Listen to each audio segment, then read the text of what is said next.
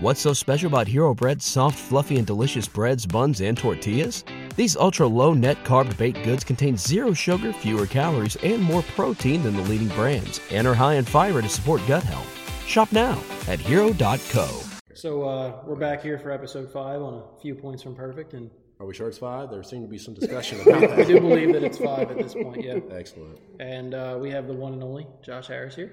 Yes. There's actually another Josh Harris. He's actually a famous Christian pastor who recently renounced his faith. I'm not that guy. Some of my friends thought I was that guy. They're like, what's going on, man?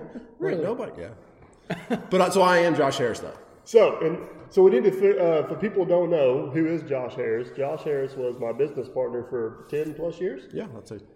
And I think people on YouTube are slowly starting to figure this out, but I was in business for a few years. Got overran by it.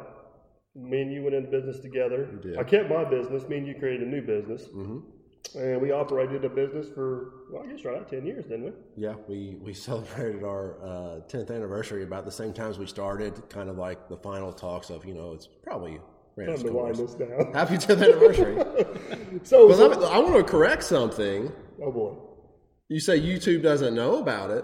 You put my phone number on your YouTube station, and a few years ago, I started getting like fans calling, and I'm like, man, you got the wrong number. This is one of the best accidental mistakes I ever made in my life. So, of course, everybody, when they start YouTube, they never dream it's ever going to do anything, right? Oh, before you get going on this, because we're going to be neighbors, I feel like I need to make a good first So we're impression. making that public? Yeah. Well, yeah. So I warned him about putting your phone number. Well, putting that phone number on No, he YouTube. just told me about putting my phone number out there. Yeah. I said, I don't have my phone number out there. You're sure. Don't worry. That doesn't go to me. This is not totally true. Somewhat true, not totally true. So anyways, to finish his story. I completely believe Of course, Jason. whenever we first started in YouTube, I'm like, nobody's ever going to watch this. It's never going to go nowhere. So I used to have signs on the sides of my truck. Are they behind us now? They better not be. Go the other way. You're Okay, luck. good. So Well, those are some old. That's first edition. that's the one on the right. old school. You want to show them? You want to show the camera? No, I don't. I need that number to not go So ahead. That's 281330. Oh, sorry. YouTube starts catching fire, and then I realized that his phone number is plastered all over the side of my truck and everybody's like, you have got to get your people to quit calling me. I'm like, I don't get any phone calls. They're your people now, huh? I guess. Oh. So anyways, I apologize for that, Josh. I didn't mean to plaster your phone number. Yeah, But that was proof that YouTube was actually good advertisement. Yeah. Yeah. But anyway, so this episode, I guess we're going to kind of recover a little bit of the Simon Harris years and how me and you worked together, our relationship then, now. It's kind of transpired over the years. Yeah. The one story I always like to tell on Josh, I'm sure he's got plenty on me. He's going to get This is dangerous. I know, it's so much fun. I am looking forward to this podcast. So anyways, we were out in Vegas. Oh no! I knew you were going to go to Vegas. We were out in Vegas at the World of Concrete one year. He's walking around telling everybody we're partners. I'm finally pulling this sign like, dude, you got to put business behind partners. Yeah. I'm getting some funny looks back here. Like nothing against that, but we need to clear this up, Guilty conscience. Well, I mean, he would tell me, yeah, we're partners, and then he'd walk on, maybe looking at me like, I'm like, no, business partners. Yeah, I got caught doing that a lot. That's all right. Whatever gets the business, right? That's not the business we're in. Not quite what we were going for. Well, we had a lot of runs. We would go to Vegas like 8-9 years in a row. Yeah, we went to Vegas a few times. The first year you went by yourself because I was like, I don't know what he's doing. And frankly, that's when we were like working off my table, and we didn't have the cash to go. No. And then the second year, you were as sick as a dog. Oh yes, he drugged me. Oh my God. This is a true story. He was as sick as a dog. Before we get too far into this, because we're going to hear about it in the comments, you guys got to stop banging on the table. I'm sorry. I'm hearing a bass drum. Should I put my drink down here too? You can do whatever. That's fine. Okay. Yeah. So this comes back to bite him in the butt. Well, he was talking. Go ahead. I got to mediate this. Oh yeah, so this is how we go back and forth and we correct each other. It's fun. He's supposed to be at my house shortly. We're going to Vegas for the first time. It's my first time. We're going to World of Concrete. His first time going to Vegas. First time Vegas, first time World of Concrete. So I've never been to that conference, and he kind of already been there and scoped things out the year before. So he gives me a call. Like, we're supposed to be heading to the airport, and he's like, man, I can't. I'm on the John. I can't get off I was this. sicker than, like, this is I'm the throwing sickest up I've been this in and a long that. time. And I said, get to my house. I said, I'm going to put you in the truck. I'll drive to Louisville. I said, just get in the plane. And that was my mantra. Do you remember that? Yeah, I said, just get in the plane. He was convinced once I got in the plane there was no turning back. So I remember this. We had to fly into Detroit for a layover. And we landed on one side of the airport, and we had to fly on the other side of the airport. And I hit every bathroom across that airport. I was going to say, but according to FAA laws, he's kind of right. Once you get on the plane, there's no turning back. That was the most miserable flight. And I thought we were safe because we didn't sit next to each other. Yeah, so he's like laughing at people sitting next to me in the back of the plane. And then the end of that story, and where he's saying it bit me in the butt, was that He was sick on the way home. well, actually, it wasn't on the way home. It was before we even left. That last day, Yeah. we went out to eat at one place, and I was just like, I excused myself. I was secretly over there throwing a little party inside.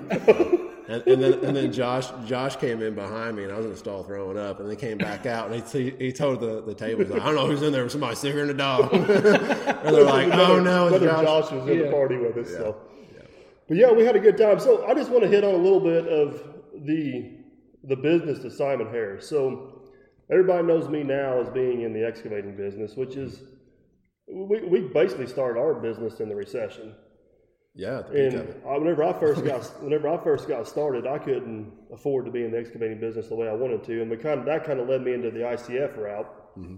Which where I'm going with this is whenever we were in business, that was kind of our bread and butter was the ICF. It was ICF industry, and covered this a little bit in the last podcast over the lifestyle of being self-employed, but. The way we worked is I didn't like being in the office, and you didn't really care to be on the job. Right. So you were the guy that were out doing sales, doing the bidding, taking care of the books, managing the office. We did have an intern and a full-time secretary when we were up and running. Yeah, it took a while to get there, though. Yeah, it took a while to get there. It was and off then my I kitchen guess table at one time, what did we have? I think the most we ever had was 10 or 11 guys working. We'd have 3 or 4 houses going at a time. I think we topped out at probably, I don't know, one time, and counting summer help, probably we were 11, 12. Yeah, because my role was, I didn't really get to work a whole lot because I was just managing, whether it be managing people, managing subs, in the middle or the heyday years, I guess. And our bread and butter was building custom homes, high-end custom homes, I'd even say. Yeah, but I mean, that's not how it started. No, I mean, you can elaborate on that. I mean, starting out, looking back, would you tell 2 guys in their late 20s in the middle of the Great Recession, hey, why don't you get into a home building business? My friends were coming to me. I guess that is a good thing to point out is I was 25 and you were 26 because you're a year older than me, right? Oh, we were older than that. Well, I started Simon C&E whenever I was 25. Yeah. So in 2008, I was about 27. 27, okay. Yeah, a year off. I'm I was sorry. a whole year off. Sorry. I'm just... No, you're right. I rounded You're down. right. You're right. We were in the late 20s. I mean, you were bald then, but... I was bald then. I just was in denial. I'm just tickled with the fact that we found somebody who's just like you and can give you back. Well, hold on. I don't take that as a compliment. Although they can give it back? Yeah. Oh, yeah. We're like that. Yeah. So, okay, it was insane. We had very little capital. None. We using Grandpa's barn. Yep. And he let us use that for free. And he complained for a while and we tried to straighten it up. I was down there today looking for an office chair, and I seen some old rebar corbels down there from the bricklayers. I was thinking, damn, there's a blast from the past. Yeah. I don't know how we got accounts at some of our vendors. Well, I had some of them established. Oh, that's right. From being the Simon C&E staff. Yeah. Which helped us at least get the foot in the door, but I mean, we kind of built from there. And I struggled for a long time to get my first house to build, and I got my first house, which was a friend of mine's, Josh, and then that snowballed into another house, and then it kind of took off a little bit. Mm-hmm. And when we built like 2 or 3 houses back to back, we thought we had this dog whooped, and then we went like 6 months with nothing. Yeah, that sounds about right. Because for me, I was always looking at the crystal ball. Like I was working on stuff that was going to happen 6 months from now. So for me, it looked different in my world, right. you know. But yeah, that was wild. I can't believe we Looking back on it, it's crazy. It was. I mean, I wanted to move back home. We knew it was about time for us to start a family, so we were looking to move back home. And yeah, I think actually my brother kind of. Yep. The previous employer I had, his brother was my helper, and he's the one. Of course, you were a year ahead of me in high school. Yes. And we knew each other, but we didn't we knew who each other was, but that was about it. And his brother was the one that kind of got us talking about it. And I'll say that I think there's different ideas about partnerships and what make partnerships work and fail. And we're friends now. We are friends. Yeah. But when we entered into our partnership, we were not friends. No. I mean, we were friendly. Right. But we had no prior relationship. No, we were at the best acquaintances. And this guy back home is thinking about doing this crazy business about... Well, yeah, because I brought ICF to you, and I know your first impressions on it weren't the greatest. Then you got to study on it a little bit, and you thought, there might be something here. And never heard of it. Yeah. Right. Yeah. I was in I'd been in the manufactured housing industry, and which is, I mean, they're two extreme. Yeah. Two extreme end of the spectrum. Yeah, I was working for a big corporation, and my whole love affair with ICF in the beginning is it was different. And before you get too far down your love affair of ICF. Oh, come on now. Me and ICF, we're like... I know. I don't want to interrupt too much of it now, but we are supposed to have another podcast with Josh back on. Yeah, so we'll hope to have Josh back on. We're going to cover energy efficient housing and pros and cons of ICF and building envelopes and that's a whole nother... So anybody listening to this now could potentially... leave comments with questions. You're good at this. Yeah, and send an email to us at a few He's just not pretty face to the table. That's right. So, anyways, ICF, I couldn't make money. I couldn't make enough money excavating to make ends meet. This thing ICF intrigued me because I thought it was a really cool system and nobody else was doing it. So I kind of started going down that road, which ended up being good for us. And that's probably it was good for us. I mean, I don't want to answer this question for you, but that was probably the one thing that got you to consider to come into business with me was ICF after you've seen it and kind of believing in it yourself. Yeah, I mean, and there's a lot of good home builders, but a lot of what sets you apart? What sets you apart? We're a family-owned home builder. Well, so is that guy, and so is that, and there's a lot of good, home builders. But what sets you apart? And these crazy dudes in their late 20s, in the middle of a recession, are building houses out of concrete. And that is so dumb. Let's check them out. Yeah. And that's, So, yeah, it definitely set us apart. And people thought for the longest time, we refused to build stick frame. Yeah. Even our vendors who are selling us ICF were surprised by that. But we were kind of like, we need to differentiate ourselves in the market. And we can get this later, but hindsight being 2020, we maybe should have stuck with that. But that's a whole nother podcast there. Did you get into building stick frames? We built a few. I didn't know that. Yeah, well, at the end, we started in the middle, we started, just saying, it's more than ICF. We know about energy efficient construction. Yeah.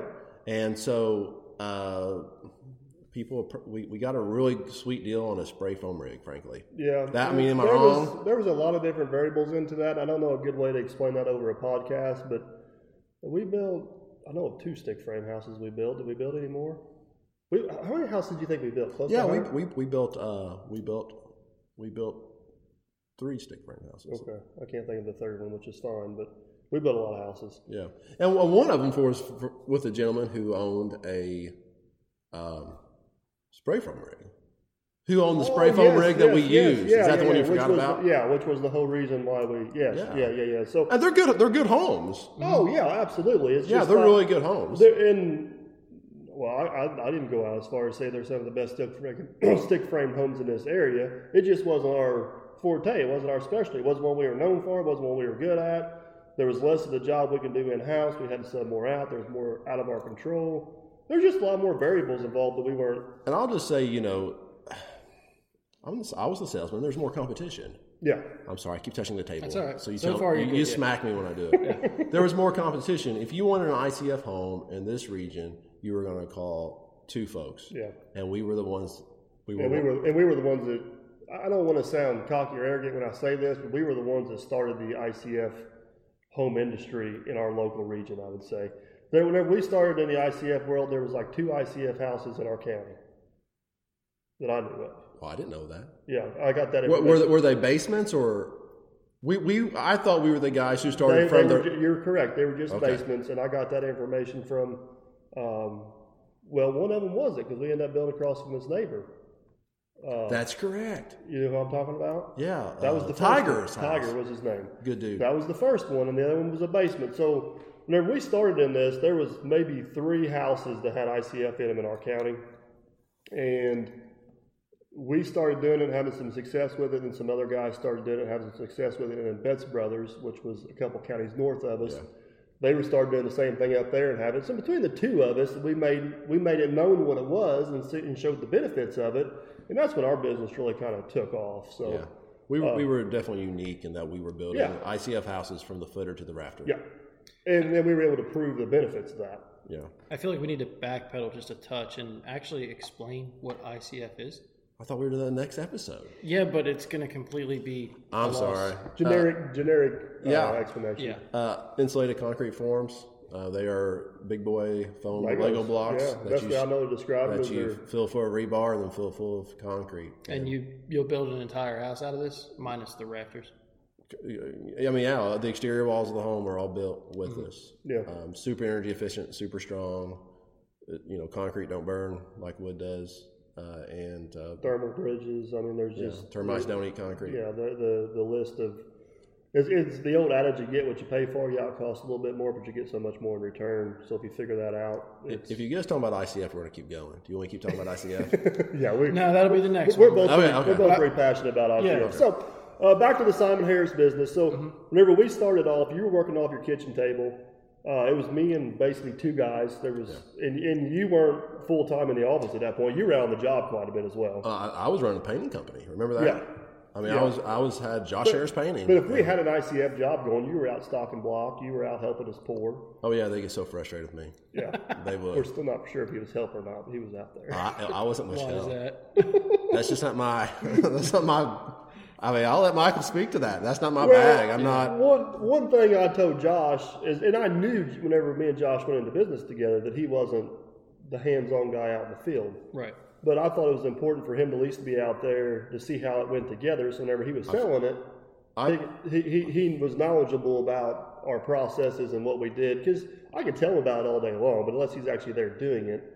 I feel the exact same way, but not so much from the sales aspect as from the estimating aspect. Well, wow, this is taking a lot longer than I thought to do this aspect of the job. And this little product, the piece of the project that's, costing a lot of time and material or whatever, we need to find a different way or figure that into the bid. So you got a full hands-on understanding of the entire process. Yeah. And that consequently I'd say everything we did at Simon Harris at one point or another, he was part of actually doing it on the job, I mean, I've been in I've saw in the corporate world, and where the guys making all decisions are so far removed from what's happening on the ground that they're having a hard time understanding why the numbers are coming out the way they're coming out. I feel like if I, stayed in touch with the project, I knew okay, this takes longer. I need to bid accordingly. That was real simple, and the guys knocked it out, and we're making good money on that. Yeah. So let's do more of that. And that's one thing Josh was excellent at was tracking those costs and expenses and knowing where we're making money out on the house, where we're losing money out on the house, where we're breaking even at. And that kind of takes us back to ICF. That was our biggest profit margin on the house. So if we could just hammer out ICF, that's what we were good at. It's what we were known for. And sometimes you had to do the other stuff to get the ICF part, but that's what he come into play, is figuring out how we can make that all work together. So. Yeah. But we're kind of going through the timeline here of Simon Harris. So we get together. I guess basically the conversation, the way I remember it is I had my business.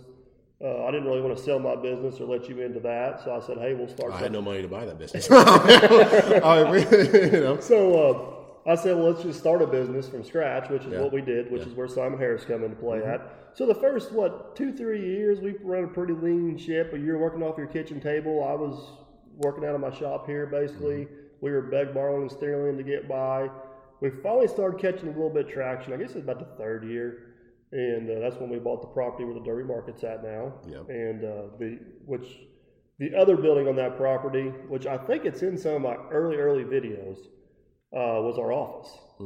And that was the old scale house for a quarter. Whenever we bought this thing, the roof was fell in, the floor was collapsed. I didn't want to go see it. Michael said, "Hey, you come," and I'm like, "No, I ain't looking." Josh was like a hard no. I wasn't a hard no. I was a no. And here's what broke me though, is because it was one of the best. It was one of the best business decisions we ever made.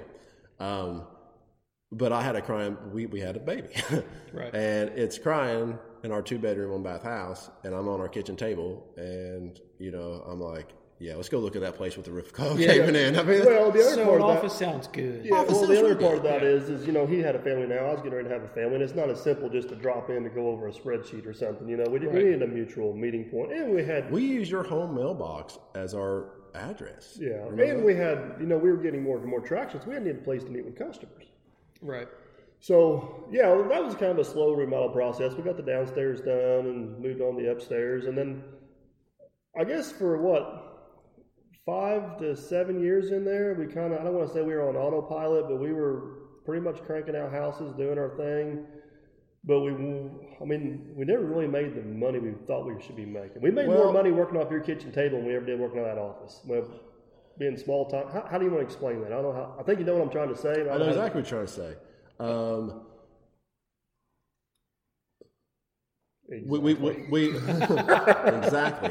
Where's escape me? We had trouble scaling. Yes, that's you were our number one producer in the field. I was our number one producer in the office, but I was only in the office until Deanna came along. Right. But still, I was the estimator, so And your role changed a lot. Because when we were doing one house, and look at our margins on one house. Mike's there, part of the crew. Yeah. What if we had 2 houses? That's double the income. And I think at the end we realized we could probably do 2 houses at a time. So let's do 20. Well, we never went to 20 at a time. We were doing significantly more. The most we ever had going at one time was 4, maybe a 5th one in there for a short period of time. Mm-hmm. And Mike went from being the guy. I mean, remember the days when we were building Gravy's house, whenever we didn't have to say which job, it was like, hey, we need the job box here. Well, I knew where here meant, Right. Or hey, for materials, you know what I mean? How much ICF do we have there? Well, we knew where there was. Mm-hmm. And whenever that grew, Michael's job changed from being on-site foreman to project manager of multiple projects. Yeah. And we had a good crew. We had a good crew. My time was no longer billable on the job. It was a dead expense of managing. Yeah. We both were managers in the company. Yeah. And we had a good crew, don't get me wrong. I don't know what to say except for we had a hard time scaling. That's probably the best way to put it is we were too small for the 2 of us, and we never could get big enough to justify both of our times the way we wanted to justify. Does that make sense? I think so, yeah. It's kind of like what we talk about with Farmer Chris and our farmers in an acre. You know what I mean? It's like 2 guys can farm 2,000 acres and make good money and work their butts off, but 3 guys can't farm 3,000 acres and make money because there's so many other. It's like you either got to farm 2,000 acres or you got to farm 5,000 acres. Where with us, it's either you built 2 houses or you had to build 15 houses because our revenue went through the roof. But our profit margin didn't. And you edit this? You're not going to edit this at all? No. Okay, well, we'll say it. I remember the day that I don't want to boast, but I remember a day when our revenue number hit a number that I always dreamed our revenue number. Yeah, $1 million. $1 million in a year. Mm-hmm. That was revenue, and I remember feeling bad that I had to call Michael to tell him that because revenue, woo, oh, yeah, cost followed, baby, yeah, and we're looking at each other like that's one of the years we made the least amount of money. Yeah, we're making money. Everybody's eating. Yeah, everybody went on vacation. Yeah. Kids went to Holiday World. Well, I don't think it's out of line to have a number in your head that you would want to have as far as owning a company, because when you own the company, it becomes your next child. Yeah, that's a good way to put it. It was a kid to us. So I wouldn't say. Yeah, you're devoting more time than someone walking in, clocking in. You deserve to get compensated for that. And when we hit that number, and I was like, but I'm looking at the P&L and I'm looking at the cost. I'm like, man. The bottom number didn't grow nearly as fast as the top number did. And they weren't proportional. Part of that, though, too, is you think about how far, because we're in a very isolated area. I mean, we're surrounded by Hoosier National Forest. Yeah. We were driving very far. Yeah, we were traveling up to 3 hours for jobs. Yeah. And, it would be different if we're like in a metropolis where, you're just across town, or, we started to travel quite a bit. And so your project managing was like a lot of road time. Yeah. I mean, going from Corydon to Santa Claus, I'll never forget the day I went all the way to Corydon and got to the door and realized there was not a key there. And I had to go all the way back to Derby, get the key, come all the way back to Corydon. Which is about a 2-hour round trip. Oh, yeah. Yeah. My day was, half my day was shot. So I think, I remember that year we hit $1 million revenue, and the profit wasn't where we thought it was. And that's when we decided we were going to start trying different variations of this. So, I think one variation is we were going to do less stuff in-house and sub more stuff out. And I'm trying to remember some of the other variations. We were going to try to get me back with tools in my hands and less managing. And over the course of the next, 3 years, we probably tried 2 or 3 different models of our business. Would you say that was correct? Yeah, that is correct. We always had a good team. I'm not trying to say that. It had absolutely nothing to do with the people we were working with. We were probably very fortunate to have some really good employees along the way. Mm-hmm. But it goes back to scaling. I think that's the best way to put it. We couldn't find a way to scale it profitably, and people tried to get us to move to different markets. Remember, they tried to get us to move to Oklahoma. Remember that? Yep. We had a lot of opportunities. Yeah. So I guess, after trying, let's just say 4 different variations of scaling and doing different things, building, I think at one time we were building close to 10 houses a year, and then we scaled back to maybe 3 houses a year. And we tried a bunch of different things. I think at some point we kind of decided the writing was on the wall of we were both comfortable. We tried every way we knew how, and something was going to have to change. How do you want to put that into words? I would say that we could have kept building 3 houses a year and been fine, but that's not what we thought. But that's not that's not what we started out for. Right. We could have been fine and had a nice little life. We could have made a good living with that, provided for our families, but that wasn't your goal or my goal, either one. And then I think life happened, and we had other interests. I mean, you were always the happiest playing in the dirt. Still am. I mean, that's the truth of the matter. Yeah. You were. I mean, that was where you found your most joy. The most fun. I got involved. Well, that was my passion from. I'm sorry for touching the table. I'm not hearing it, so it's okay. Okay. Good. Yeah. No, I still didn't hear it. Everybody comments will let them know. I'm sure they'll hear it. But no, to your point, even back in the beginning when I wanted to get started, that's what I wanted to do, was be in the excavating business. Yeah. But it just didn't. And I'm not putting that on you. I got more involved with church. And life was just taking us in different directions. We had new interest. We looked at other interests, frankly. Yeah. We talked about it. We got into real estate investing, which honestly was very profitable. Yeah, that was probably, we diversified ourselves in some investment properties.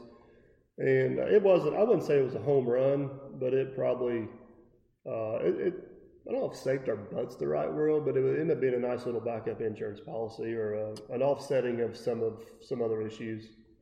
I would say that, I think real estate invest. I mean, as a team, we could go in and size up a piece of property, and it worked very well with what we had going at the time. Yeah, it did. It is the best way to. So to sum it all up, first off, with the Simon Harris, it's not like we went bankrupt. It's not like we weren't. Oh no, we just kind of decided to walk away. It's not like we weren't profitable. We just weren't meeting the goals we had set for ourselves. Yeah. Was really the only failure we had in the business. Would you say that?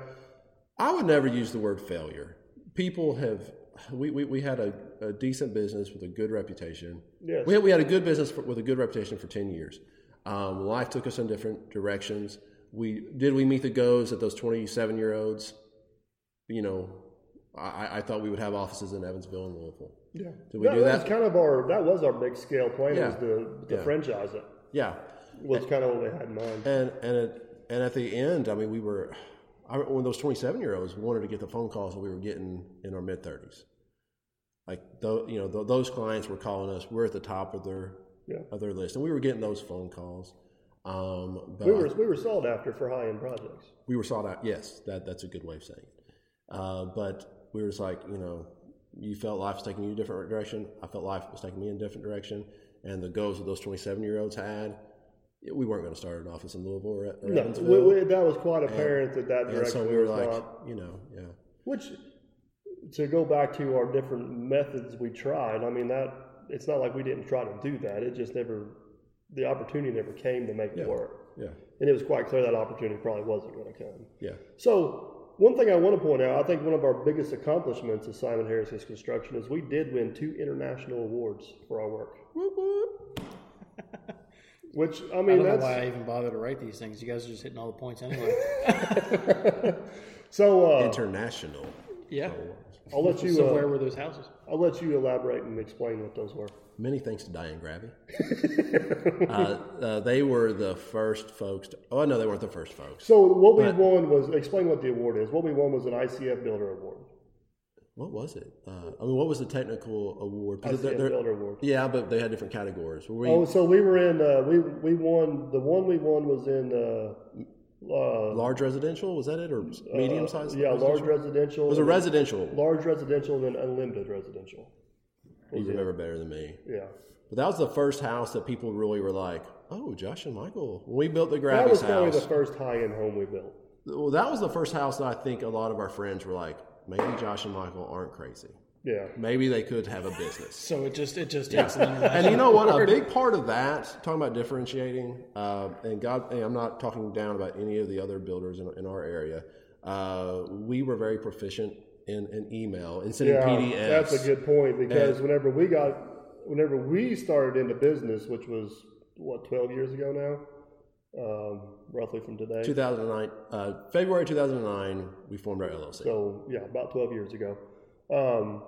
Mostly Josh, less me, but he was very efficient with a computer and email and texting and all that. And all of our builders we were competing with were guys in their 50s and 60s, which most of them were either retired or not in business no more. And we had a new technology, which usually got smarter, more educated people. I don't mean that. People who felt more comfortable with technology, right? And how many contracts did you sign and never even meet the customer? Significant. Yeah. Significant. Which, I mean, thinking about these old school guys, that was unheard of. Right. And there was a lot of times that we never even met the customer until we rolled up on the job site for the first day to start. There were some times I didn't meet them until we did sign the contract. We're here to build you a house. But one of those first, the Gravy home that we won our first award on, her children, because she had good options, and a lot of our local builders could have built her a wonderful house. Mm-hmm. Their primary residence was in Ohio, and they were going to be there during this build. Well, I could email her pictures of how's going on, and I think her kids were like, Diane told me, I don't know if I've told you this, Diane told me, I think it was her daughter said, go with the young guys. They can communicate with you while they're gone. And they rolled the dice on us. Yeah. And that house was definitely a turning point for our business. So then I found out about the first few years we went to the World of Concrete. We went to the show, and it was our dream to one day even be like a nominee. Mm-hmm. And then we built their house, and I'm like, gee whiz, you think? Well, Diane, bless her heart, it was a grant writer or something. Yeah, which is the homeowner. Yeah. So I'm like, hey, Diane, would you be interested? Here's what we need to submit. And she's like, I'll get right back to you. Yeah, she did an awesome job. Submitted it, and we came in second place. So they submit. How this works is they submit projects from all around the world, and they're narrowed down to 5. And then they have the big banquet in Vegas, and then they pick the top 3.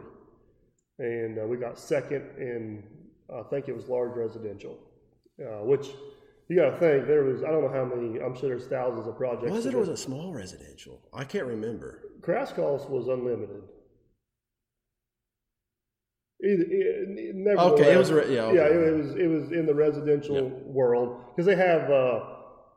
They got small, large, and unlimited maybe, and then they also did it for commercial projects. Okay. Because so that was the first one, which that got us a lot of I mean, that got our name out there quite a bit. I wouldn't say we got a lot of jobs off of it, but it definitely got our name known in the industry. Like we were. People talked to us at booths then at the World Cup. Yeah, they did talk to us. Yeah, yeah. They, that as far as the industry goes, like other block manufacturers and other people in the industry, they knew who we were at that point. So I guess then it was 4 or 5 years later we won our second one, which we only submitted for 2. So.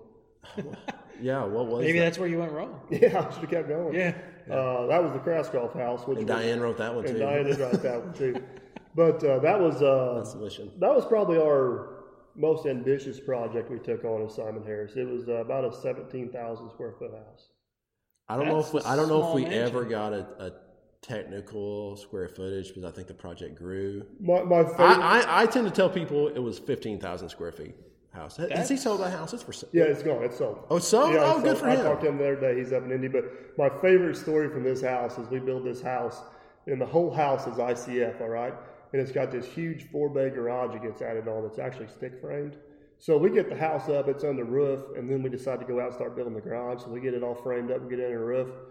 And there's this bonus room. It's probably like 2,000 square feet above this garage. And the homeowner walks in there. He's like, wow, I didn't see this room on the plans. Well, crap. And I should say, this homeowner was probably one of the best guys we ever worked for. He was so chill. He was cool. He was awesome. I still talk to him on a regular basis, but I think that was an unlimited one, and which is the big boy class. That's where all the $1 million homes are at. I'll say it. Right. And we ended up getting runner-up in that, too. Did we get runner-up or third place? We got runner-up. I'm pretty sure we got runner-up. I got them up there on my desk. I'll have to go look, but let's just stick to the point we won an award. Okay. We won an award. We don't have to say which place. International. We won an award. You just leave the place out. Yeah. It's not like a race, This plaque on the wall says we're good at this. But that's I'm proud of a lot of things we did at Simon Harris. We did a bunch of projects. We never have counted how many houses we built. I'd say it's close to 100. Oh, you think it's 100? I got 70-something stick pins on that map from the office. You got the map up there? Yeah. That's just in Perry County.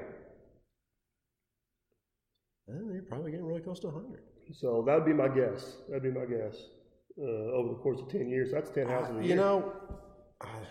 I don't. Time gets away. It's great. It does. I mean, and all the what I call the smaller jobs in there. Are you considering all the smaller any ICF job? Is that what you're considering? Well, yeah, I guess that is true. We always stick pin an ICF job, not necessarily. So okay. That may be. I'm not going to disagree with you. Yeah. A guy should probably keep track of that kind of thing. Which we got. We did have a map. We had a map. We just, records maybe. That was his job. That wasn't my job. I had Deanna do it. So she was great. Deanna was awesome. 4 years ago, which house were you guys building? Yeah. Well, I think it was the Blue Pins. So I guess after, it was 2 years ago now. We basically had a transition year. Like we made the decision that this was going to be our last year. We had contracts to fulfill. We were strongly considering it. I'll say that. We were definitely, there for a while. We were starting to flip houses, and we really wanted to get into the spec home market. We did, but our area just didn't. We never built the same house twice, and rightfully so. Customers always wanted to make changes to their house when they build, and it's hard to. That takes a lot of labor and time to manage. With a spec home, you get option A, B, or C. And you build the same house twice. I've always said if I could build the same house twice, I could do it cheaper the second time. So you're talking layout, not the same physical house? Yes. Okay. The same floor plan. Yeah. But we just, with our area here, with our markets, real estate market, I guess I would say, we would have to probably do that an hour away from the home base here. And it just... We never found a feasible opportunity. We would have to change the way, and we looked at it a lot. We would have to change the way we build homes. Yeah. Nothing wrong with spec homes that are being built around here, but the way we did it, we would have to change the way we were building homes. Yeah, we went for 100% quality and efficiency versus how cheap can you build square footage? I don't know.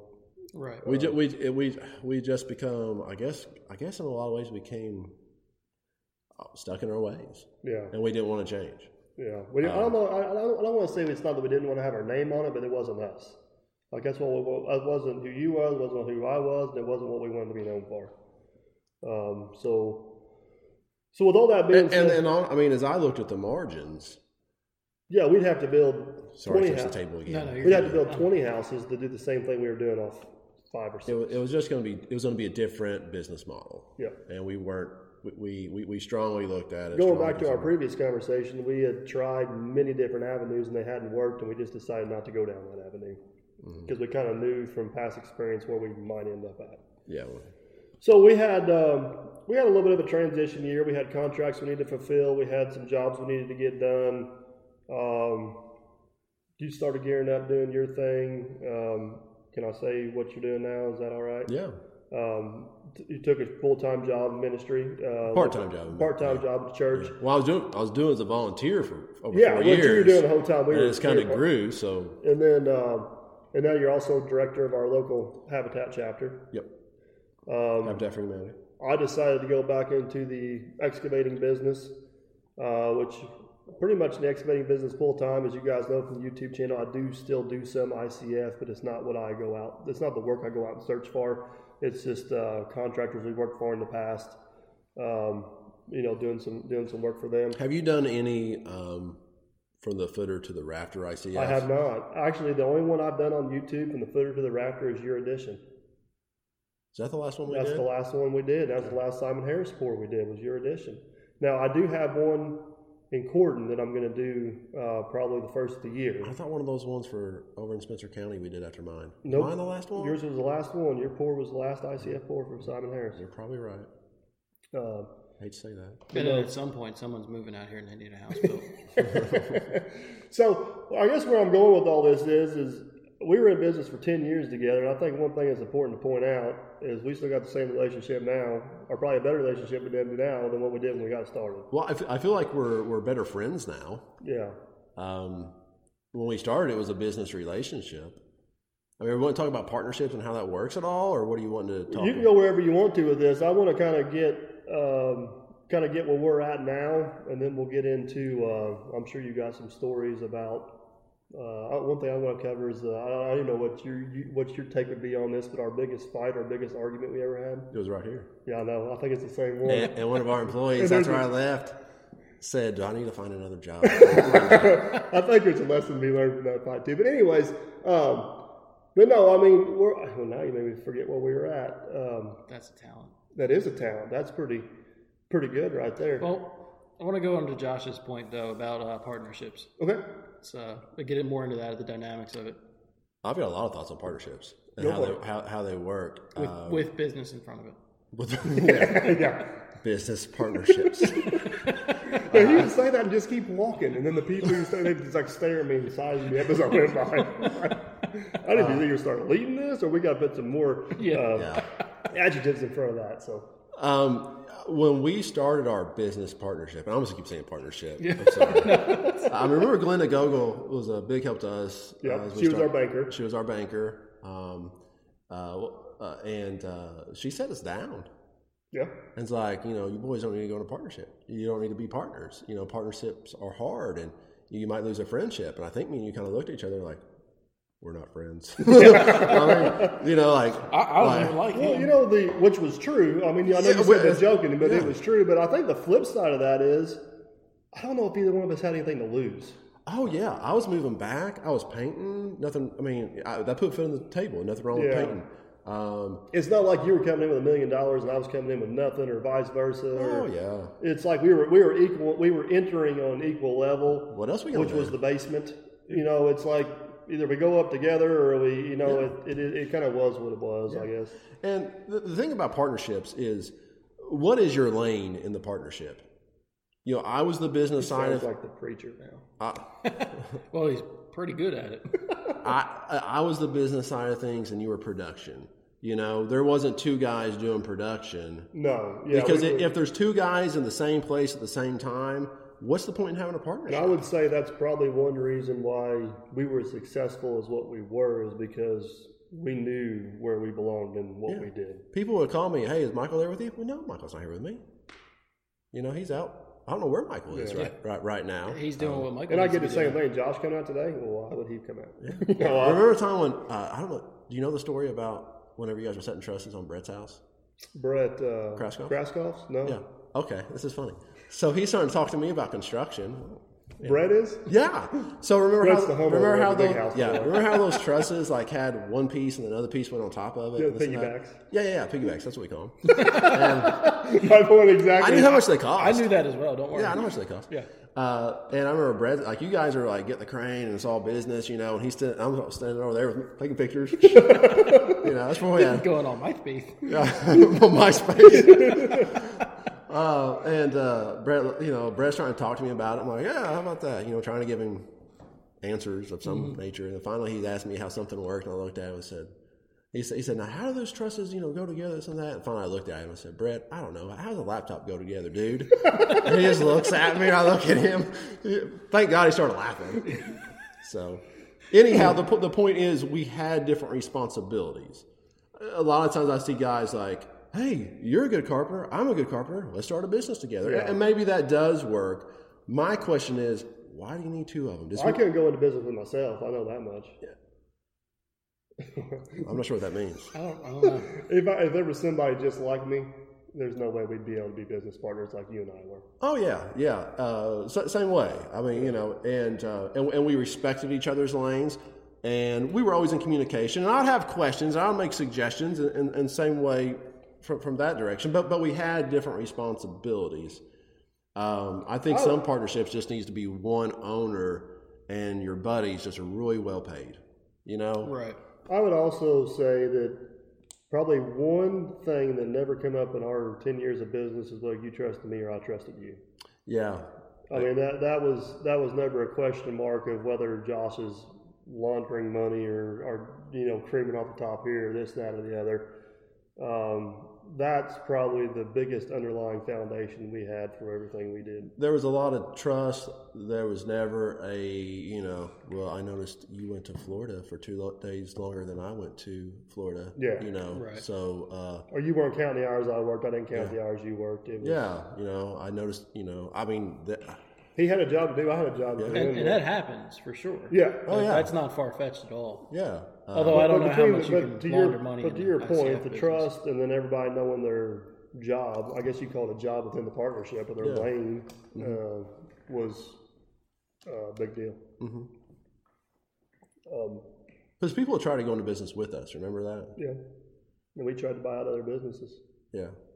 And I remember one of the gentlemen and a good dude, he wanted it in, and we were like, what are you going to contribute, and. Well, back to your point is we knew what you did, you knew what I did, and we couldn't fit him into the puzzle. He wanted to do what I did. Yeah. Was that fair to say? Yeah. And we're like, well, I'm already doing that, so. Right. And my name's on the sign, so. Sorry. Yeah. It's, but I'll tell you what, I will say this.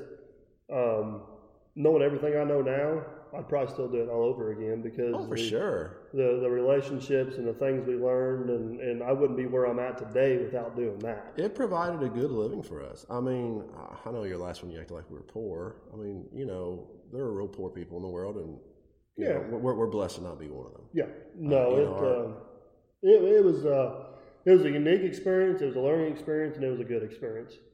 So, in the 10 years or so that you were in business, would you guys both consider that this was a successful business venture? Yeah, I mean, we didn't close down bankrupt. I mean, we had money in our pocket at the end of it. Yeah, me and him are still friends. Yeah, I mean, our name is still well known and recognized.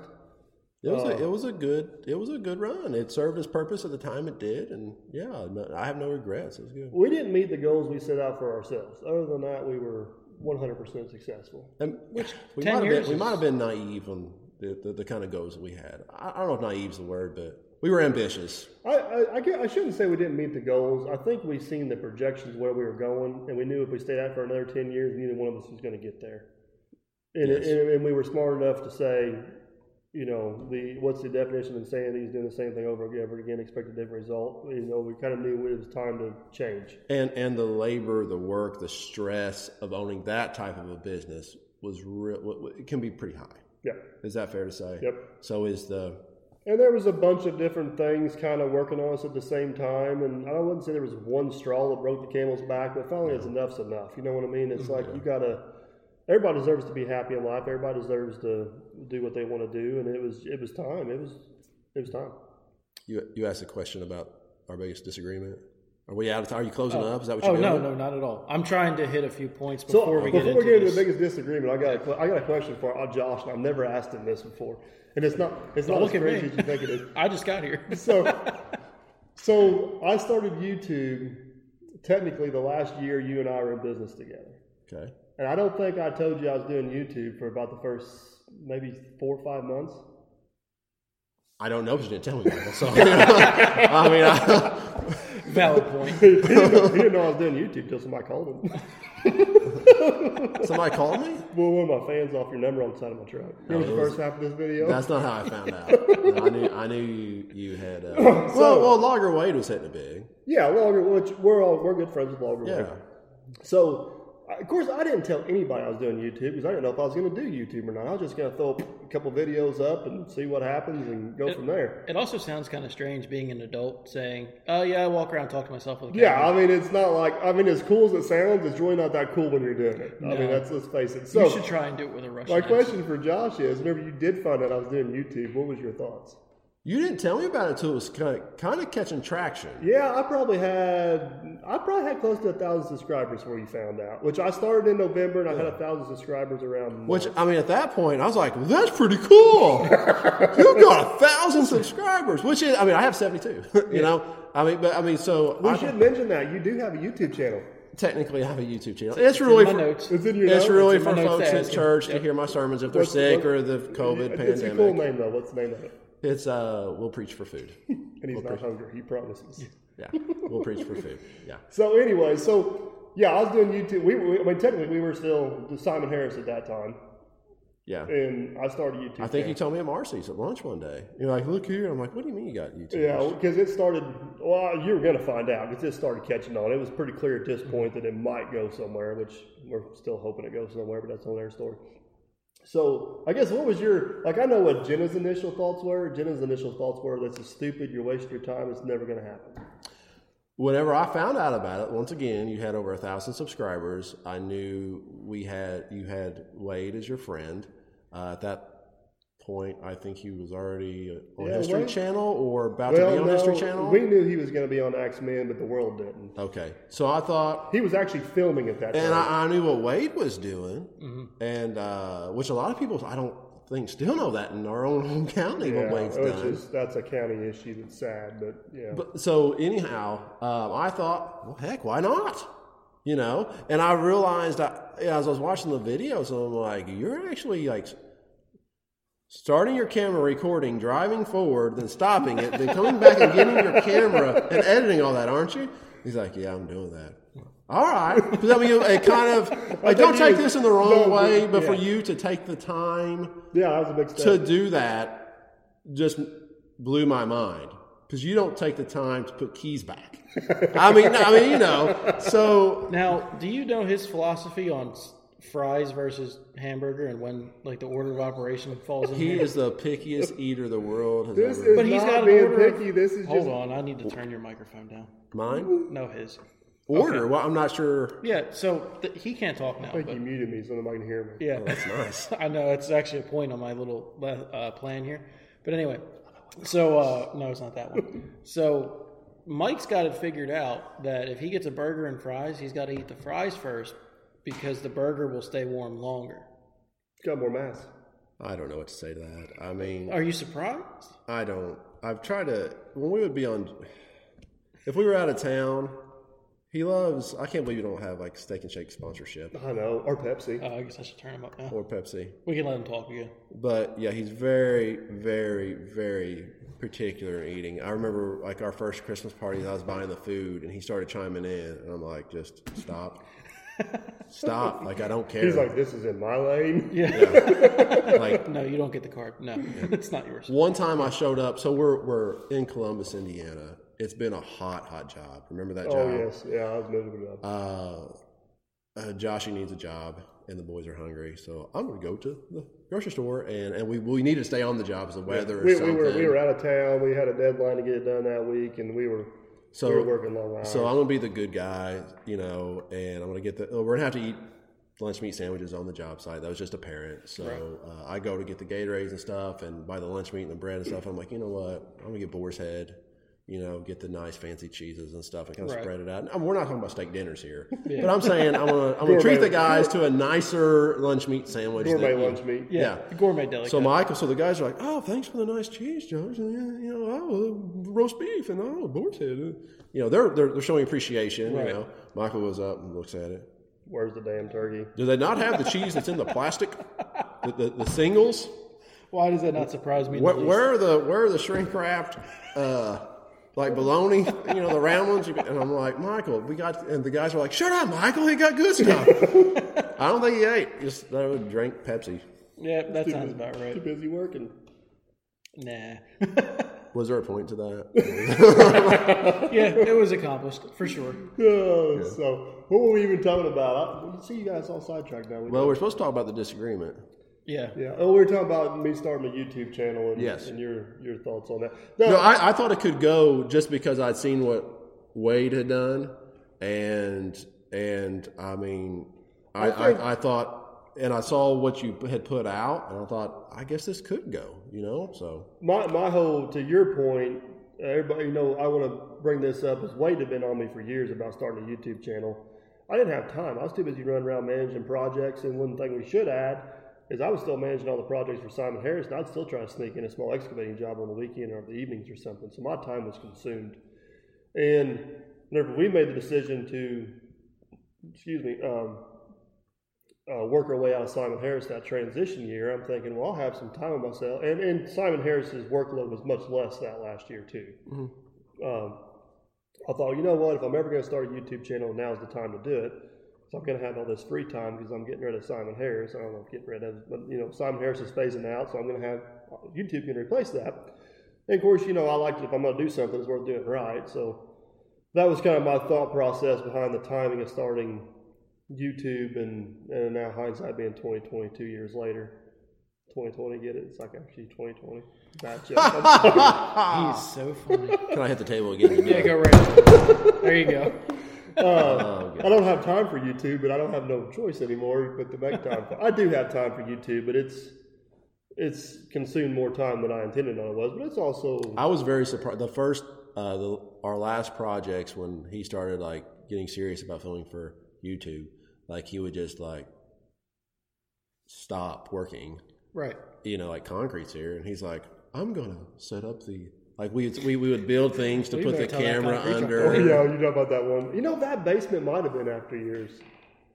Yeah, the basement was after. He would stop production.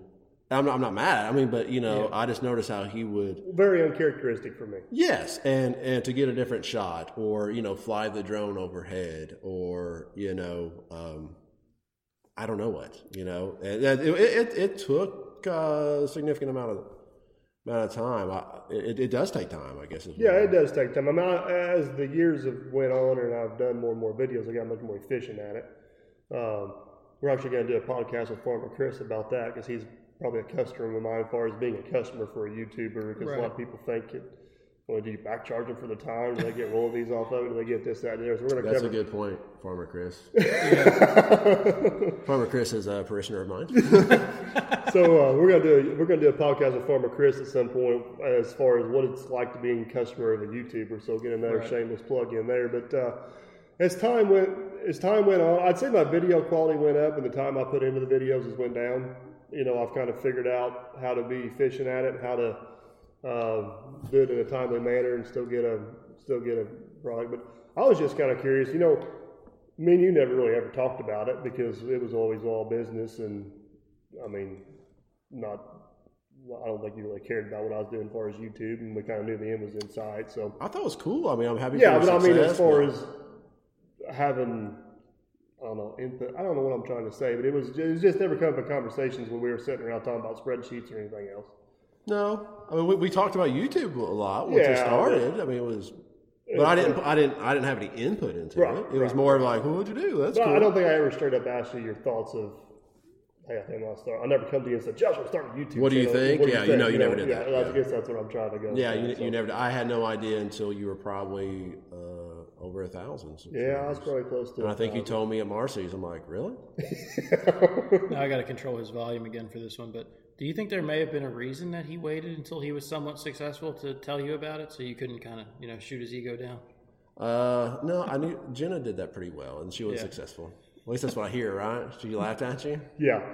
You want to talk again? Sorry. So whenever I actually got a video coming out on this. I don't know when this podcast will air compared to what I got going on, but I was mowing my front hill in front of my house with the John Deere 120, and a lot of people don't know this, but it's also where my dad got killed, which I don't talk about a whole lot.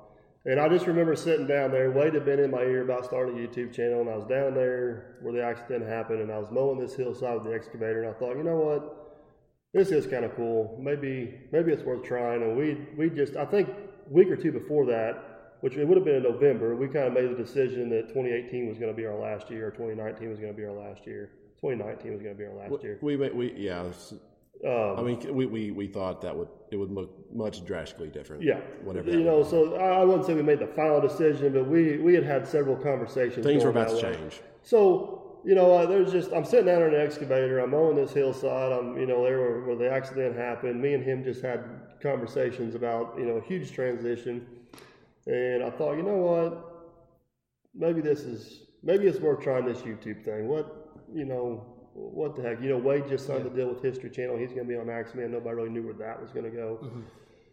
So I come home that night and took a shower, and we're talking to Jenna, and I said, I think I'm going to start a YouTube channel. And she straight out horse laughed me. I mean, just horse laughed me. I said, what's so funny? She's like, you don't even like having your picture taken. What are you going to do, walk around and talk to a camera? Which is a valid point. Yeah, it was a valid point. I'm like, do you not have any faith? Whatever. So, true story. I said, you going to help me with this? I said, I might need some help with this. She's like, yeah. So she agreed to help me, and she edited my first video. Like, she legit did my first video. How the times have changed. I had looked over her shoulder, and I told her everything to do, but she actually did it. And I realized... I do too. I realized very quickly that was not going to work. That's the first time I've heard. I mean, that's a cool story. I had no idea that you kind of made that decision down there. I know when your dad passed away. And I actually got a video coming up, which is the 2-year anniversary of it, kind of talking about it a little bit, doing the same job, because I mow that every 2 years. Right. I didn't video the first time, so I actually got a video the second time. So anyways, so I kind of just did my own thing for like a month. Like I was making videos, editing videos, and posting videos, and didn't even tell Jenna about it. And all of a sudden, it started to catch a little bit of fire one day, and I told her, I said, this may have a chance, and she horse laughed at me again. And the first YouTube check came in, all of a sudden, it was a great idea. When did you come? I've never heard this story. When and how did you come up with the term Dirt Perfect? I just found that out, and I've never asked that. Here's my channel. It's called Dirt Perfect. I said, that's a good name, but I never. That's actually a good story. So I wanted it to be Dirtball TV. That's what I wanted to call my channel. Was Dirtball TV. I thought it was Dozer Dad. Well, I'm getting there. Oh, sorry. So I was dead set on Dirtball TV. Jenna thought that was the god-awfulest name ever, and she's asking all of her friends, which are females, not in the dirt business. They all thought it was the horriblest idea ever. So I'm like, she's like, you can't. Horriblest. Yeah, horriblest, yeah. Most horriblest. Yeah. Jeez. So anyways, you can't be Dirtball TV, so I'm all heartbroken. So then we come up with the name Dirt Perfect. And everybody seemed to like Dirt Perfect, and everybody was okay with Dirt Perfect. So I had it as Dirtball TV, then I changed it to Dirt Perfect. And you guys know how good I am at spelling. I spelled Dirt Perfect wrong, so I had to go in and fix it. Okay? I'm laughing with you. I don't care. I know I suck at spelling in English and the whole language. But, the whole language? Maybe Russian. Try that. He seems to do. So I changed it. I had it as Dirtball TV. I changed it to Dirt Perfect and spelled it wrong. I changed Dirt Perfect to the correct spelling. Okay. And then I come up with Dozer Dad. I'm like, oh, that's awesome. That's what my channel name was going to be, was Dozer Dad. Well, YouTube won't let you change your name more than 3 times in 30 days, so I was stuck with Dirt Perfect. Which is also how Logger Wade got stuck with Logger Wade. Which is also how Logger Wade got stuck with Logger Wade, because he wanted to be something else. Comment. One of the things I've noticed about your all's YouTube community, which I'm not a part of, and that's but you guys call each other. The first time I met him, I didn't know what Jason Works a Lot was. And he was in the market, and you said, hi, this is my friend Jason Works a Lot. I'm like, Jason's your name? And then I think you're like, that's his YouTube channel. And I've always, I always called Wade. And something about me here today, I called him Logger Wade. Yeah. Like, I always thought, that's so weird they call each other like Dirt Perfect and Logger Wade. And here I am, like, Logger Wade. Yeah. Anyhow, it's just interesting. When you guys talk amongst yourselves, like, it's Jason and Mike and Wade, or how does that? I don't know. I've never really thought about it. Because you introduced him to me the first time as Jason Works a Lot. Yeah, I do remember that, actually. That's actually not the first time I met you. When did we meet? When you guys were cleaning out your office. You're filing away all the awards you didn't want anymore. Oh. That was a sermon one time. That's another story. Yeah, that's a whole other story about how you take video clips from my YouTube channel and turn them into sermons at church. Well, that was another sermon, yeah. What? Yeah. Oh, we need to go to So the one where he was in the cab. Yeah, actually Chris. He was there for the video. Yeah, and you... actually, it's all his fault. And Chris sprayed him and Pat with corn. Oh, that is a good story. Pat's on my church board. He goes to my church, and he backed up and knocked Pat over. Yeah. Everybody loved that. I showed that at church. I'm glad that you got that correct. I guess that's okay that I ripped that off of you. Yeah. Yeah. Okay. I don't care. You showed him tackle. We're okay with Pat. He's the one who ended up on the ground. He tackled an innocent bystander. That was great. Yeah. There was a request that I play at the end of the service too, which I did.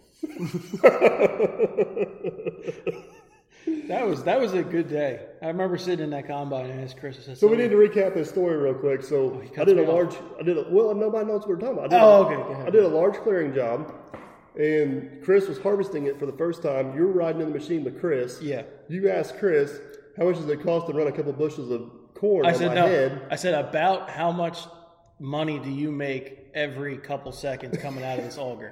He looked at me funny.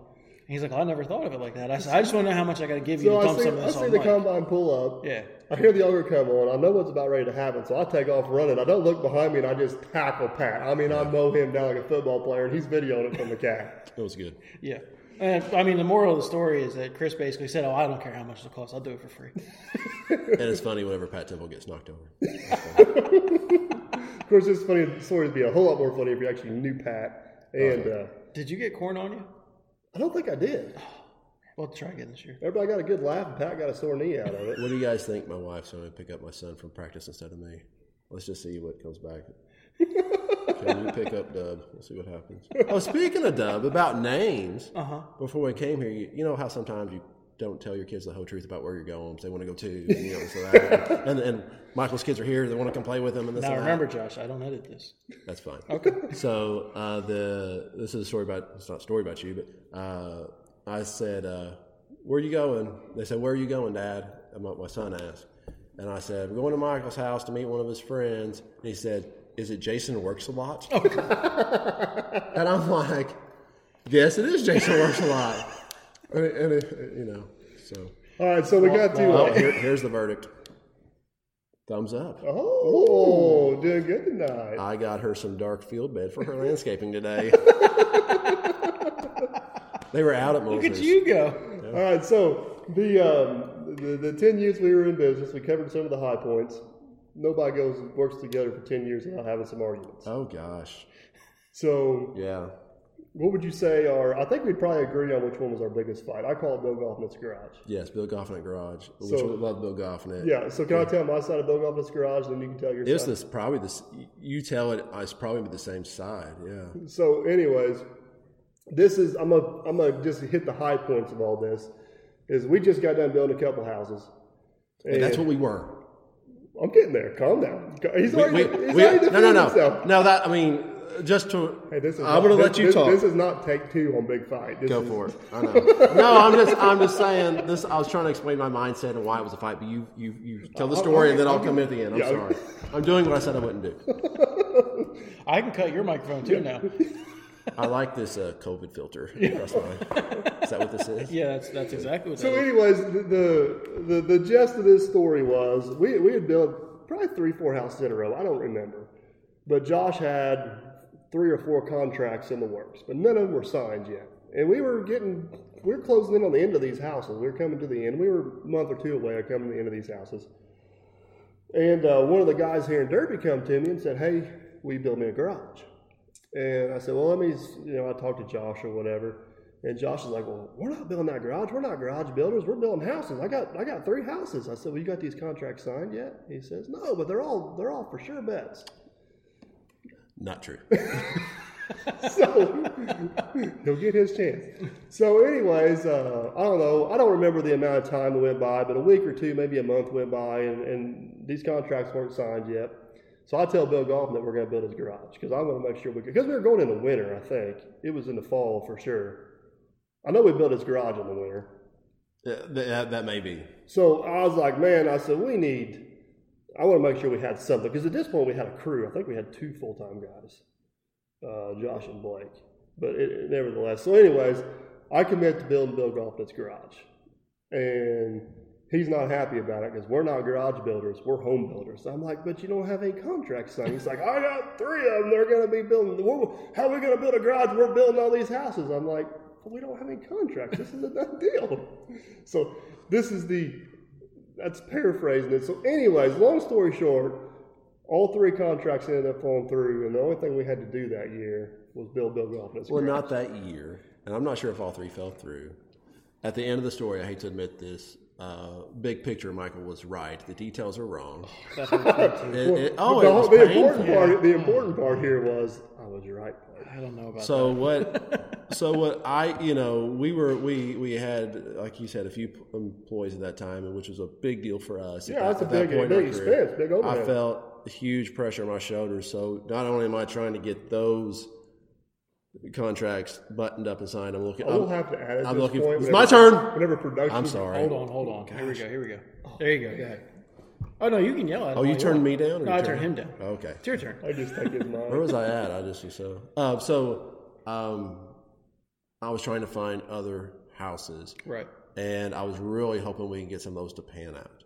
I didn't get the plans. I had like a small window of where I would have loved to get the plans, so I could start bidding on it. I didn't get them that time. And then I found some other stuff to bid on, so I went to bidding on those, hoping to God that we weren't starving that winter. Right. Or that. And you said the year. It wasn't the year, but ultimately, Michael became. It was a point of contention between us. Why aren't you getting a bid together for that garage? I'm like, I'm bidding on houses that cost a lot more than that garage. This and that. To his point, the jobs he were bidding on were a lot more profitable than what I was wanting to do, which was build off his garage. But I was gambling that we would get them. Right. But mine was a sure bet. I mean, it was a done deal. That was the. Yeah. So we had a fight right here in the garage about. How ironic, in a garage. Yeah, in this garage. About it was a loud fight. Yeah.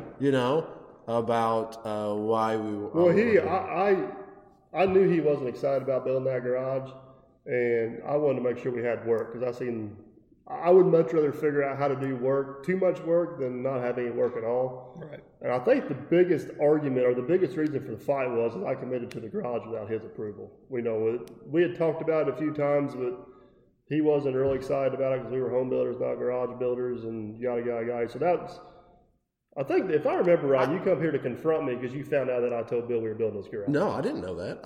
That's not the way I remember it. I thought you were just mad at me because I had not given him a bid yet. I don't know. I don't think I came here to discuss that, but it came up while I was here. Yeah, maybe that's what it was. I mean, keep in mind, this is pretty early in our relationship. Yeah. This is probably 2 so years. We had a good screaming match, and to Michael's credit, once again, and I hate to do this. Why am I doing that so much tonight? I have other stories where Michael looks like a complete idiot. Lots of them. We're going to get to Michael's credit, he's the one that walked away from that. Yeah. And then Reagan. Chris. One of our employees at the time. Or I don't know if he was the employer or just here hanging out. I don't think he was working for us. I think he was working for me at the time. That might have been. But, I think he asked, well, he was working for us, but he asked you if he still had a job on Monday morning. Yeah, because he kind of floated back and forth there a little bit. Yeah. And what did you tell him? Huh?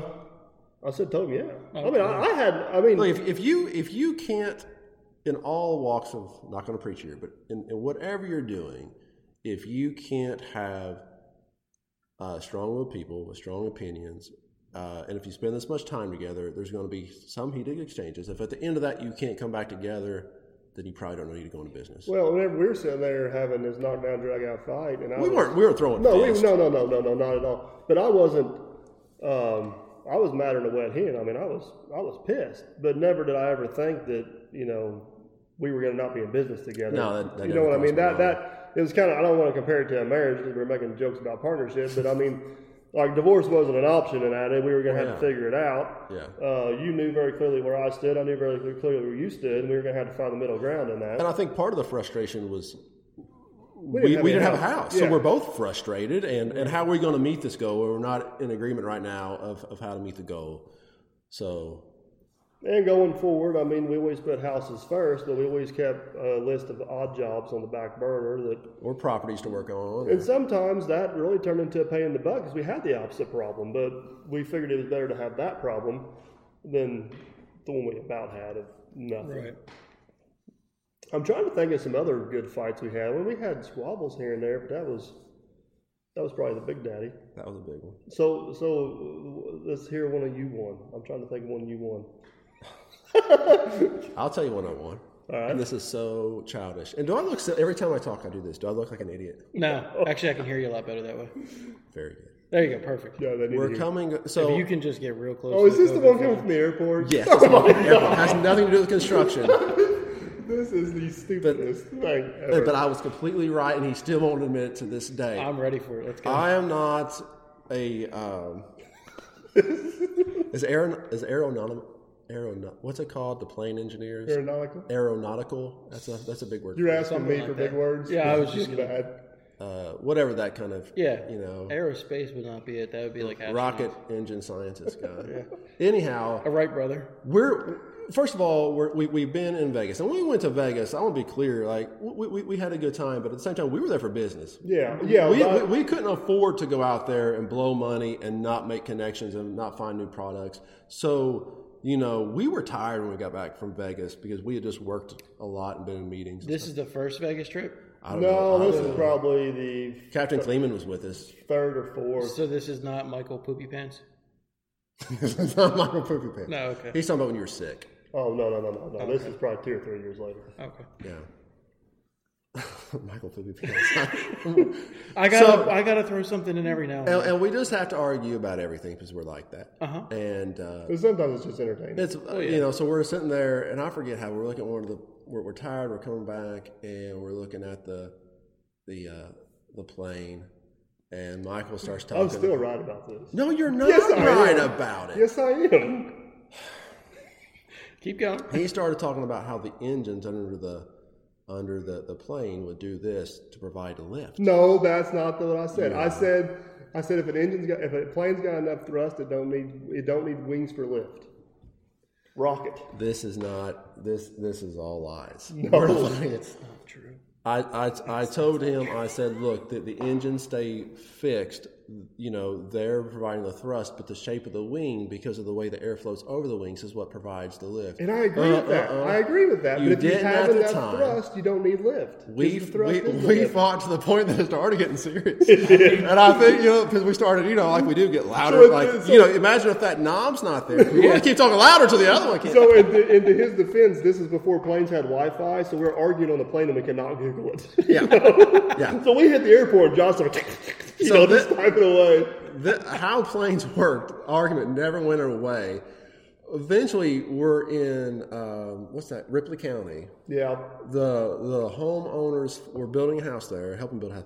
The homeowner's father was a engineer for. No, it was the guy for General Electric. Yeah, it was the guy up in Versailles. Yeah, it's Ripley County, isn't it? Yeah. His dad was an engineer on planes or something for GE, and I'm like, he actually designed the motors. Yes, so I'm like.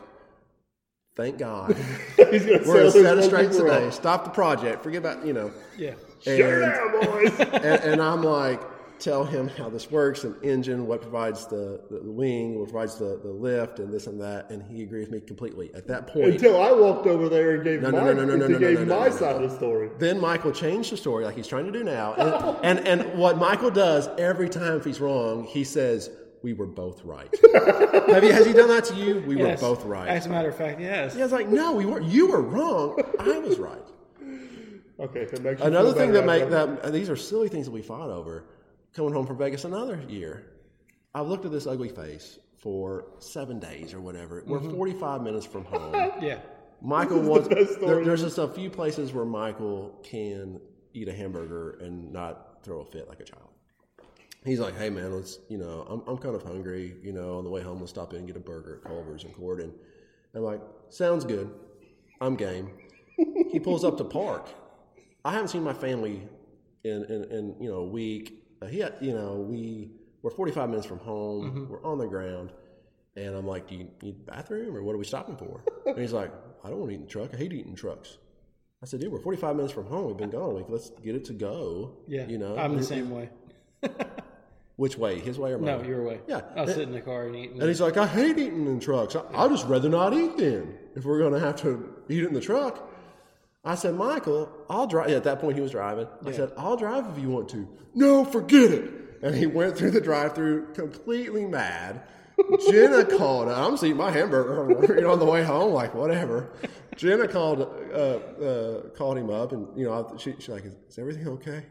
"No, everything's not okay. Josh keeps on complaining about the." I said, "I'm not complaining. You're complaining." Josh made me eat in the truck. Yeah, he was so mad. That was another good. I don't know if we fought too much about serious things. I think that's a good thing. About business. We didn't fight too much about business, did we? No, I mean, it's hard to explain. I mean, we had debates, but not fights. One thing we were really good at is I'd have crazy harebrained ideas, you'd have crazy harebrained ideas, and we were good at bouncing them off each other and coming up with a plan. Yeah. We saw it from different angles. Yeah. You would talk me into stuff, I'd talk you out of stuff, vice versa. I think that's probably one reason we were as successful as what we were for as long as what we were, is we weren't, I don't know, set in our ways. We were willing to try stuff and get out of our comfort zone a little bit. One of Michael's best ideas that ever happened was whenever he wanted to build ICF mobile homes. Remember that? That was a thought, yeah. Why does that just... This was my plan. He was serious about this. This was my plan. It was genius. I'm listening. It was genius. I was going to build the ICF house without the concrete in it, drive it to the lot, have little flaps on the roof that fold up, pull the concrete down the wall. Yeah, but like in mobile home You're style. looking like, that's right. Somebody's going to be listening to this and they're going to be a millionaire because they listen to me. Hashtag Nudura. Are they doing that now? No, they're not doing it. Nobody's building. How does that go down the road without blowing all over the place? Now, we did build some tiny homes. We built at least one tiny home out of ICF. It could be done. I'm not sure it can be done efficiently, but it can be done. Well, yes, it can be done, but it makes no financial or efficient. Well, now you're just talking nonsense. Stay in your lane. Yeah, stay in your lane over there.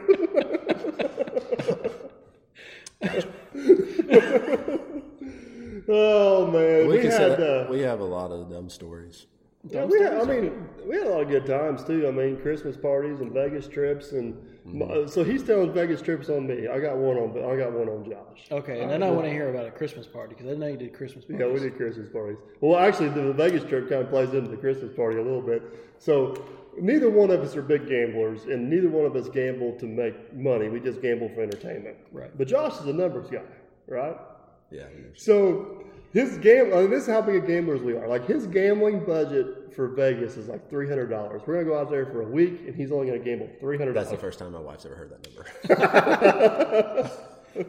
So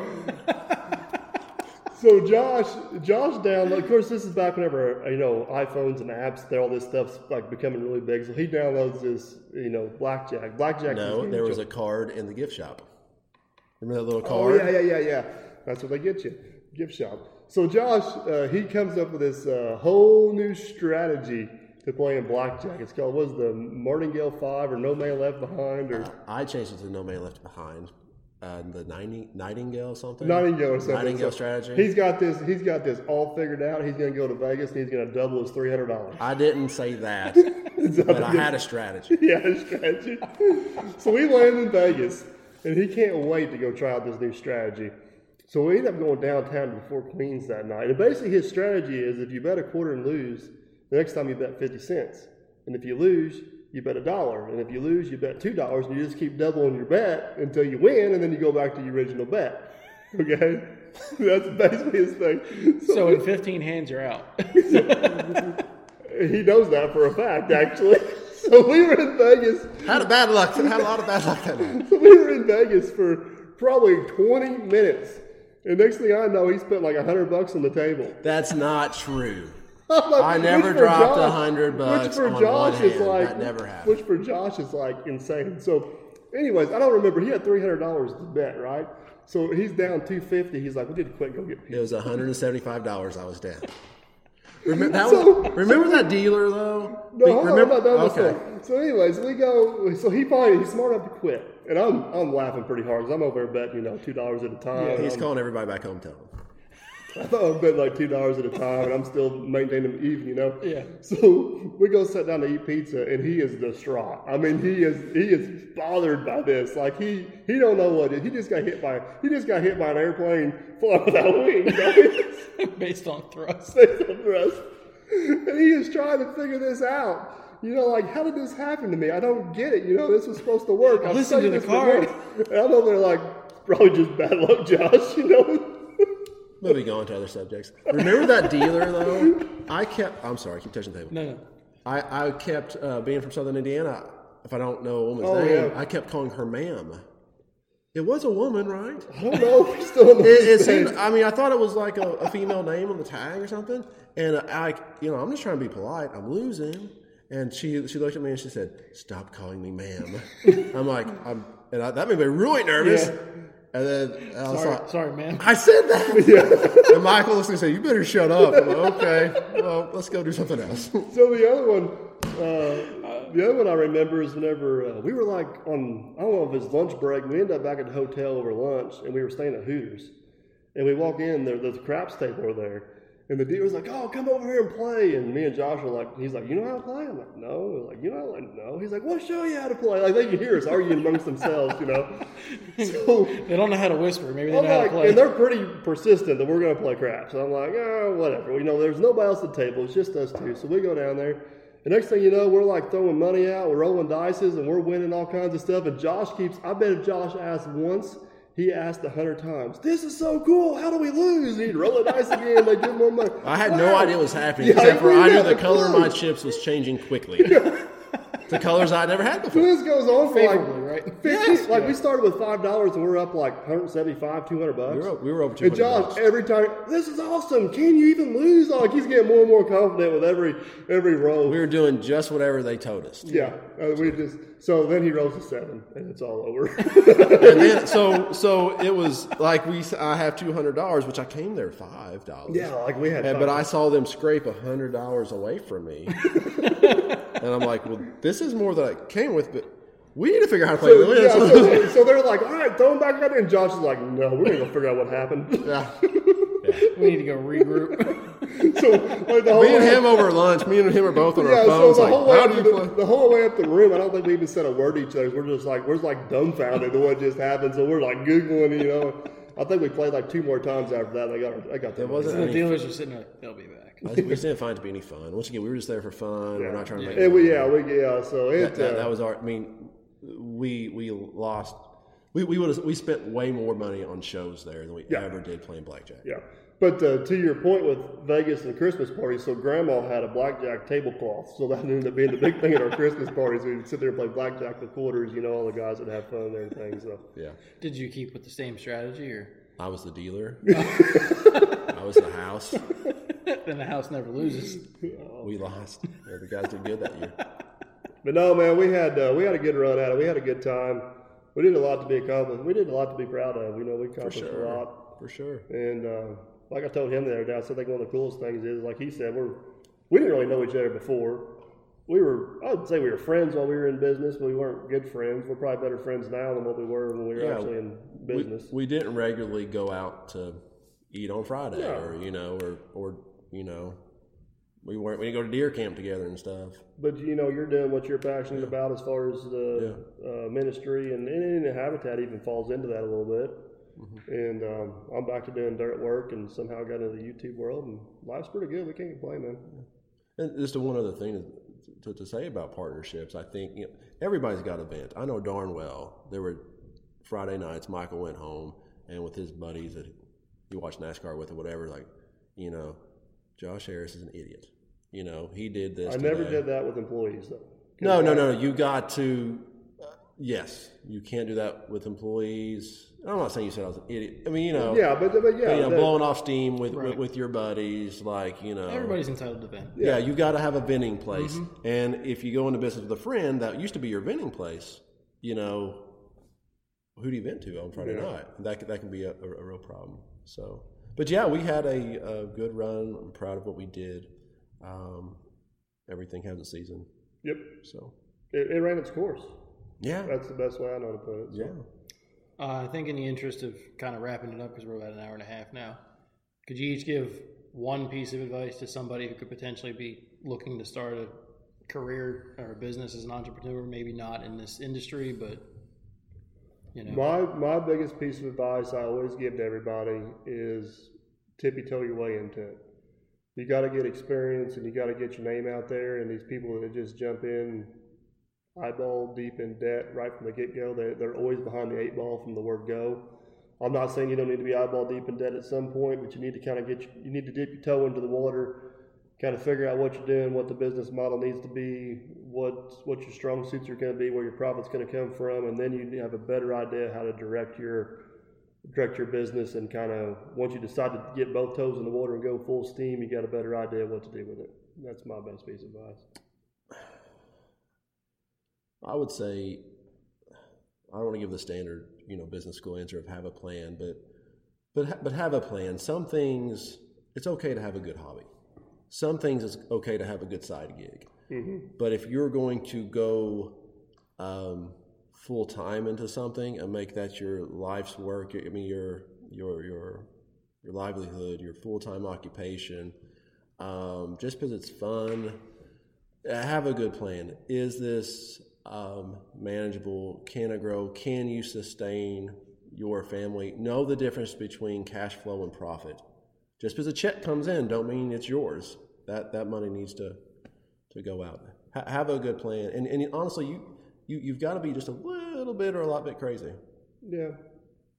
And a lot of this goes into the last podcast we did about being self-employed is a lifestyle. Mm-hmm. And that's why I guess not actually crazy, but yeah, I mean you're going to have to. There was a lot of years we were the lowest paid people in our company. There were a few years, yeah. You know, it's just because you're self-employed don't mean you're rich. That's I think the closing statement I would have on that is you got to have some goals, and that's kind of what led to our decision a little bit to change paths because we weren't meeting those goals. And to go back to the blackjack, you've got to know when it's time to walk away. Yeah. Set that up front. Like, hey, if come 2024, I can't make this income, or we're still at this, whatever that is for that individual person, know your walk away point. So write your plan with a timeline.